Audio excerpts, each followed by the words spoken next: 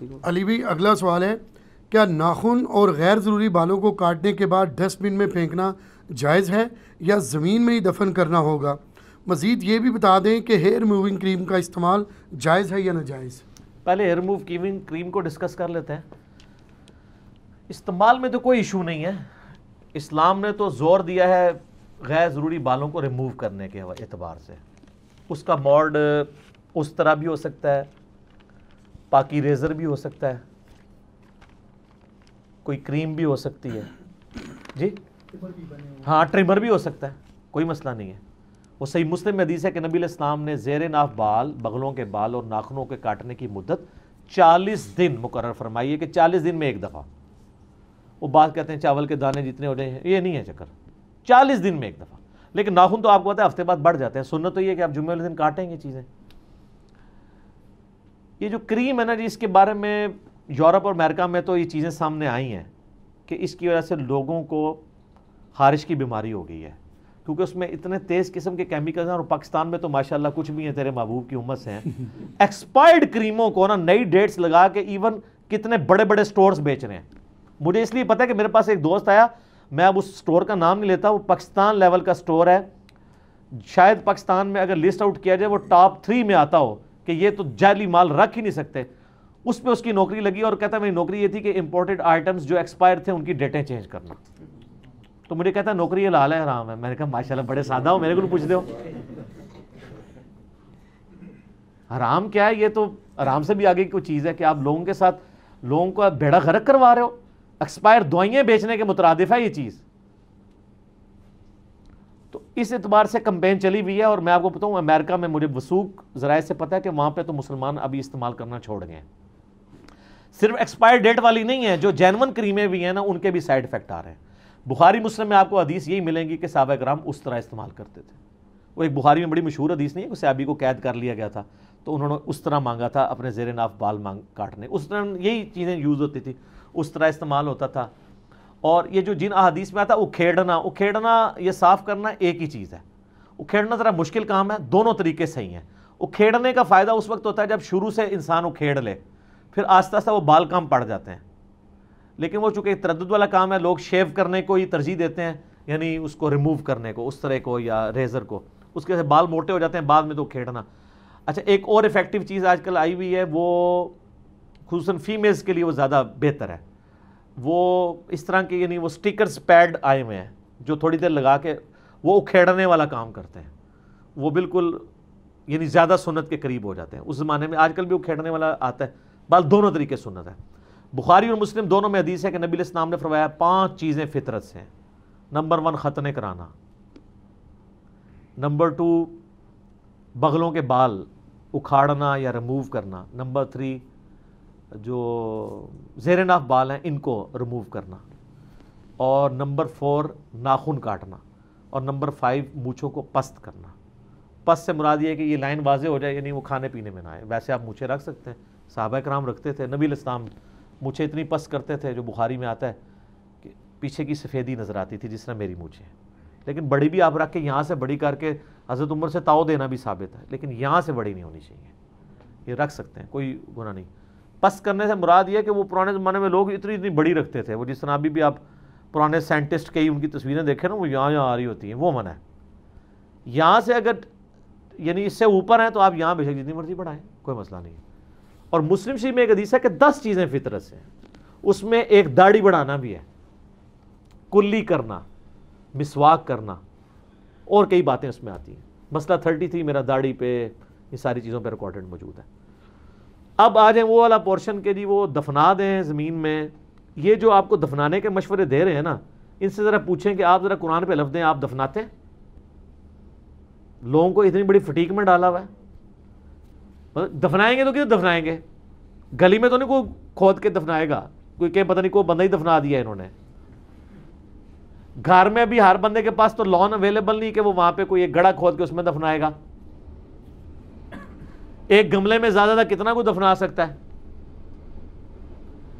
اور قبرستان جانے والا تو معاملہ ہی بڑا ڈیفرنٹ ہے کہ آپ پورے گھر کے جمع کر کے جا کے پھر کوئی قبرستان جا کے دفنائیں۔ آپ تھیم کو فالو کریں کہ ان بالوں کو اور ناخنوں کو ریموو کر کے پبلک پلیس پہ آپ نے نہیں پھینکنا۔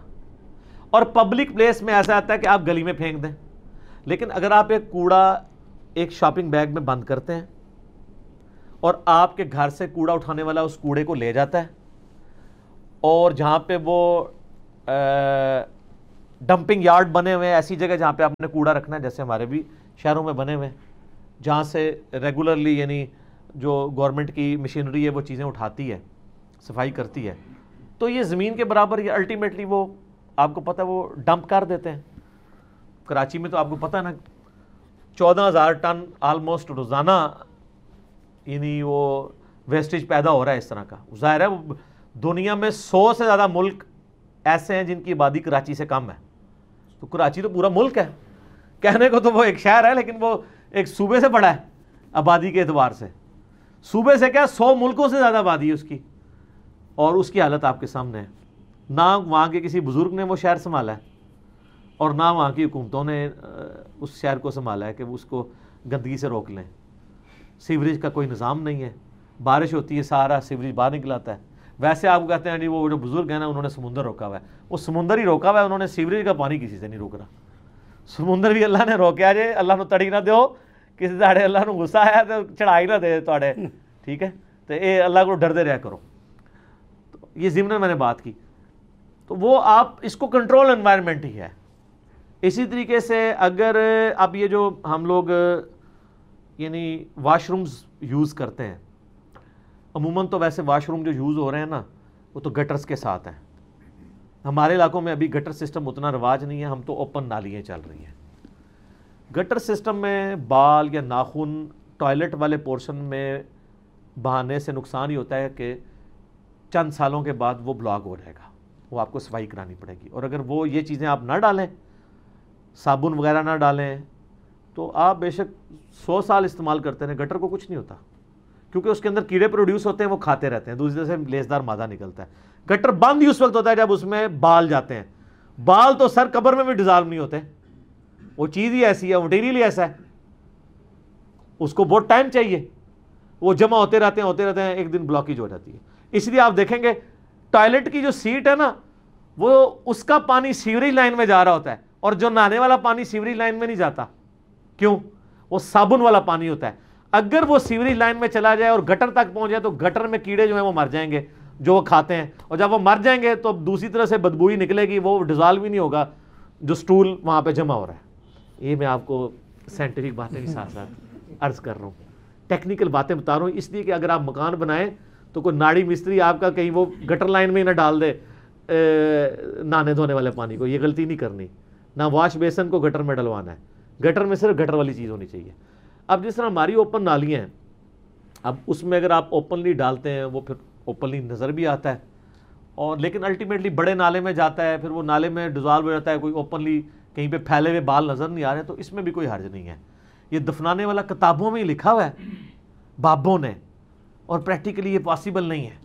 یہ انہی حدیثوں سے نہیں انہوں نے نکالا ہوا کہ دفنا دیں, بس صرف انہوں نے ایک قیاس کیا ہے کہ چونکہ یہ جو زیر ناف بال ہیں یہ شرم کی جگہ چھپانے, ستر کے بال ہیں, چونکہ ستر کے بال ہیں تو ان کو ریموو ہونے کے بعد بھی ان کا پردہ ہے. یہ پتہ نہیں انہوں نے کہاں سے بنا لیا. ہاں آپ پوچھ لیں, وہ یہی کہیں گے کہ ریموو ہونے کے بعد بھی ان کا پردہ رہے گا, تو چونکہ پردہ رہے گا تو ان کا پردہ رکھنا ہے. ویسے خود اپنی عورتوں کو یہ نقاب بے شک نہ کرواتے ہوں, لیکن بالوں کا پردہ ضرور کروائیں گے. جذباتی ڈاکٹرائن ہے, اس کو کہا جاتا ہے نا سموچے اونٹ نگل جانا اور مچھر چھانتے رہنا. وہ بڑے بڑے اونٹ نگل رہے ہیں, اور ان باتوں کے اوپر, چھوٹی چھوٹی باتوں کے اوپر انہوں نے یہ کیا ہوا ہے. تو اس حوالے سے جو ینگ جنریشن ہے, میں ان کو کہوں گا کہ ایسے پاکی ریزرز مختلف کمپنیوں کے ملتے ہیں, وہ آپ وہ ریزر یوز کریں, اور وہ ریزر بھی پانی کے بغیر خشک جلد پہ صحیح کام کرتے ہیں, وہی زیادہ افیکٹو چیز ہے.